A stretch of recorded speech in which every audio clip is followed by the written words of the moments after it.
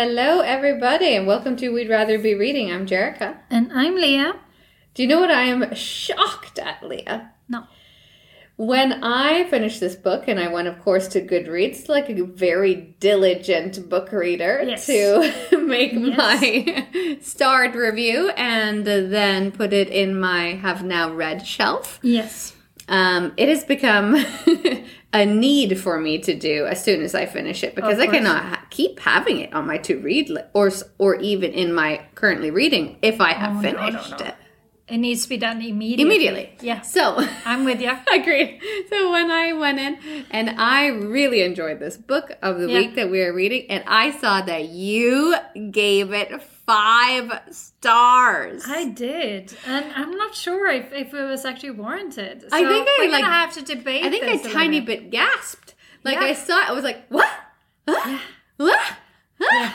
We're going to talk so much about this today, and that is the book Serpent and Dove by Shelby Maharan. Yes, and it was published all the way back in 2019 by Harper Teen.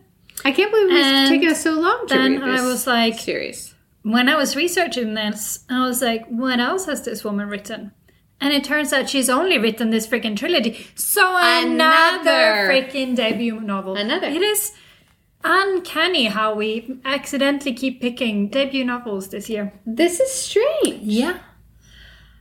I wonder what is leading us to this. I don't know. Anyways, good job on this debut novel, Shelby. I know, what the heck? This is like an epic fantasy as your first novel ever. With like so fully well-rounded characters and storyline. But I think it's because I'm reading her bio here. She watches The Office, which will give her all the cues on a storyline. And she reads voraciously, so clearly she knows how to do a good. She's experienced. And she's from rural Indiana. Okay. Mm-hmm. She plays make-believe every day. Yeah, but now with words instead of with cows. Cows? What are you doing with cows, Shelby? I don't know. She lives near that childhood farm with her very tall husband and semi-feral children. Yeah? That sounds about right. Good. Yeah. So, I have to say, though, to start with, that I made a grave mistake with this book. So I was listening to it, and I have to say I really enjoyed the narratives. I think they did a really good job. And one thing I really, really enjoyed is that there's a lot of French words in this book. And pronounced so well. They pronounced it really well, apart from Forêt des Yeux. Oh. At the end, she did it right. He said des yeux. And I was like, des yeux. But apart from that, it did not do any of the annoying things that I hate when there's French in my books, which is speak all of the rest of it in the French accent. I would have killed them if they did that. I hate that. Or, that kind of stuff. So, very good job on the narrations. But then I was listening to this, and then there was all of these characters, and they all had all these nicknames and different names, and then some of them had the same last name, and some did not, and they were back and forth, and I'm like, I cannot keep this. Like, I can't see this. Visualize. I don't know who's what and where who's. So I went online and I looked up the characters. Don't do it. Do not do it. Just don't. Because you are going to learn so much about these characters that you do not need to know at this point. I was spoiled so severely. I'm spoiled for things that haven't even happened in this book just by looking these characters up online. I know someone's gonna die, and they're not dead in this book, but it said deceased on that book, on that site online. So, yeah, I knew all about the twist at the end where he turns out to be a witch. Yeah, that said their species, witch. And I'm like, so he's a witch. And then figuring out throughout the book that this is like super insane, that he could not be one. And then it's a massive reveal, like in the last chapter. And you were spoiled so early. And I'm like, of course he is. I knew that. So stay away from looking up the characters online. Pay attention instead. Or, I don't know, read it. It was the same thing with Six of Crows. And you know how much I fell in love with the character who gets killed. I don't know. Should we spoil all the books that we read? Anyways. We spoil all the books that we read. Then I looked it up and it said he's deceased. But I expected in the new novel that came out that it was going The Rule of Wolves, that he was going to come back to life. Yeah. But he didn't. No, he did not. Anyways, don't look up the characters unless you're only looking up fan art of them. Yeah, only fan art. Okay. But, if you want any kind of who has all these nicknames, because that's a lot, it happens a lot in this, that there's lots of different names for the same character. But our main girl is Lou, or Louise LeBlanc, or she has Louise Larue. Yeah. She has all of these names, anyways, which was one of the things that was tripping me up. And Lou and her friend Cosette, Lavoisier, they live together, and they are planning this heist for this magical artifact called Angelica's Ring.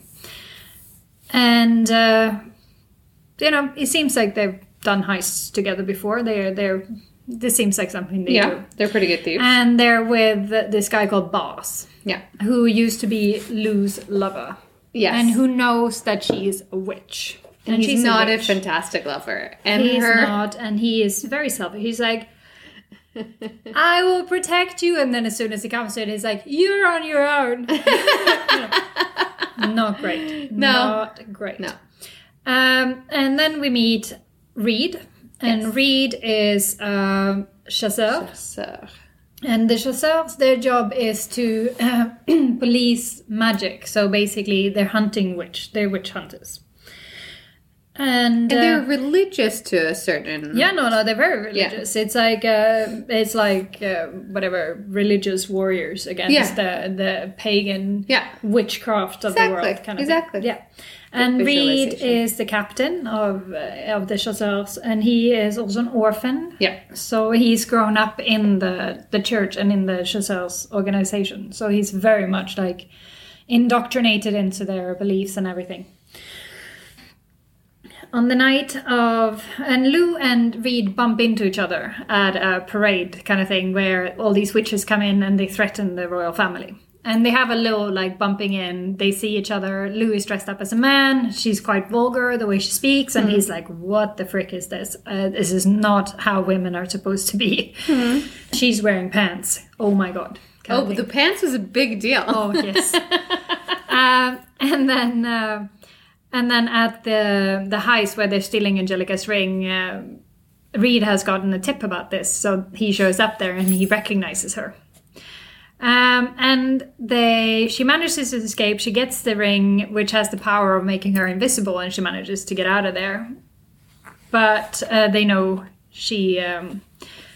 her and Coco cannot stay together because they've seen both of them, or they've seen Lou at least. And then Lou and Reed bump into each other at a show at the theater where Lou's been staying upstairs. Like she has a little room in the attic there she shares with Coco. And they bump into each other, and Reed starts chasing her and knocks her over, and they fall onto the stage. And then in order for this not to be a scandal where it looks like he's trying to violate her, the Archbishop says, hey, you can marry her, then she'll be your wife and your property, and you can do whatever you want with her. And they were like, not sure about this, but okay. So they decide to get married. And it's kind of like one of those tropes where forced marriage, forced confinement kind of thing, because now they have to stay together in the same room with the same small little bed, and they have to get to know each other. Exactly. So newlyweds, not the greatest start to this. They don't really like each other. They don't trust each other for sure. Yeah. Neither one of them was really planning on getting married like this. Reed was in love with Celie. Yeah. But she turned him down. And Lou kind of had never planned on getting married, actually. She's quite happy being single, young. And she's a little bit of a free bird with that, too. Yeah. She has had many of partnerships. Yes. And all of the genders. And all of the genders. Yeah. And Reed is uptight and virginal. He's a virgin. Here we go. Yes, there's our virgin. And Lou is supposed to, listen to him because he's her husband and all of this and that, but she is not very good with authority. So she does not listen very well. She does not care that he's her husband. So Reed initiates into the Chazelles Ansel to watch her and be like her guard. And here's where I got really confused, because Ansel and Reed have the same last name. I'm like, are they brothers? Yeah. No, they're not. No. It's just that the last name Diggory is the name given to orphans. Yes, so they're both orphans. Yeah. And this is what got me to that freaking website that spoiled all of this shit to me. It. I could not. You didn't wait till the explanation came. No. Okay, impatience. It was too many names at that point. I was just like, I never got confused once. What is? Maybe I was trying to do too many things at the same time. It was not great. Anyways. Okay. And she basically convinces Ansel to show her around, and in the infirmary she finds Coco, who's stealing the identity of a new nurse, Bree. And she's there. So now Lou can start practicing her magic, and she does it in the infirmary where all of these people are being kept that are victims of witch attacks. And they're not doing so well, all the people up there. And regardless of the rocky start to this relationship, like feelings start to bloom between Reed and Lou. They are finding things that they like in each other, and we talked in the last week about the demon and hero, and you called him a weak redhead. Yeah. Well, Reed is a strong redhead. Yeah, he is a redhead. Very strong. Yeah, he keeps his hair is referred to as deep copper at all times. Copper, yeah. They Reed. She's funny, Lou, because she steals his diary and she reads all of his love letters, and then he gives her something else to read, which is a romance novel, because she's trying to read all the stuff in the tower where the Chazelles live, and it's all religious text and how to hunt witches, and she's like, not great. Right. But then he has a romance novel, and this is funny. She's like, where's the sex scene? It's usually towards the end, and he's all like, there's no such thing, and then he's like, there's one. It's one of the last chapters. That's the only thing he knows about sex. Yeah. And then it turns out that Madame Labelle, one of the older, what is she, like a madame? Madame, yeah. For like a bordel or something. Yeah. She comes to Lou with a warning, and it turns out that Lou's mother is searching for her, and she might be in town. And Lou's mom turns out to be like the main witch lady. Head witch. Yeah, and she's not great. She's quite evil. She's a very bad mom. Yeah, she's tried to kill Lou when Lou was 16 many as times. A sacrifice. Yeah, and didn't again in the book many times. Yeah.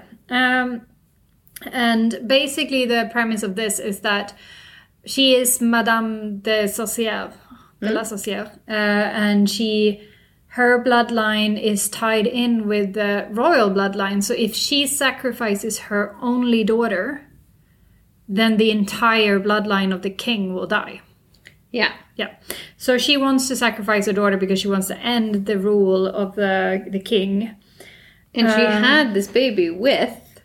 She had this baby with the Archduke. The Archbishop. Bishop, that's the one, yeah. So the guy who's the head of the Chazelles is her pop-up. Yes. Yes, and it turns out that Reed's mom is a witch and that his dad is the king. Yeah. So it gets all sorts of mixed up. Lots of family boggling around. Lou and Reed has some serious ancestry going on there with their royal super witch blood. She's hunting her down, and it turns out that Madame Labelle is Reed's mom as well. And that's when I clicked in that Reed is obviously going to have some powers. Yeah, but they keep saying that there's no male witches. There's no male witches. There's no male witches. But I knew about this because I'd been spoiled. You already spoiled. I was so spoiled. And then all hell breaks loose. And Bo, who's the crown prince, has to go with... Lou gets taken. Reed finds out that she's a witch because a witch comes to try to take her, and she fights her off using magic. And then Reed finds out she's a witch, and he's like, you're a witch, this is unacceptable, blah, blah, blah, get out of my sight. And she's like, no, my husband, he doesn't love me, I thought he did. And then she gets taken by her mom. Like, as soon as she pretty much steps outside of the tower, she gets taken. And then Reed has to form a little band together with Bo, the crown prince, Coco, and Madame Labelle, and Ansel. At this point, they have now fallen in. Yeah, they're in love and they've had sex. And they've had sex, okay. Yes. I'm waiting for the section. Where he was a virgin and she had to do some teaching. And she taught him! You know, this is my favorite part of this book because when it happened, I was like, oh, Leah, look, it's section education by a female. Yes. And not by the male who's the virgin is like, but I'm still going to teach you how to have an orgasm. Yeah. But she's like, no, I teach you. I teach you. And he was like so impressed and he learned. He was a fast learner. And I was very happy with... He let instinct guide him. Yes. And I wrote to you and I said, he was a very good learner. He was good job, Reed. Good job, Reed. Yes. So now they've said we're in love. They're in love. They've slept together. Yeah. Their marriage has gone from being like forced to something they both want to work on. Yeah. And I mean, there's a bunch of stuff that happens. Like there's Christmas time or Yuletide, like they call it, and they try to buy each other gifts. And then all these people that Lou gave up to the Chasseurs try to kill her, and she has to use magic. But there's all sorts of times where she has to use magic and she has to hide it because magic gives off smell. Yeah. But anyways, Lou's been taken. That she gets taken and by her mom, and he keeps her drugged all the time. But he says, I don't love you. Yeah. No, he doesn't say I don't love you. He just says go. Like, leave my, like, get out of my sight. Like, I can't trust you.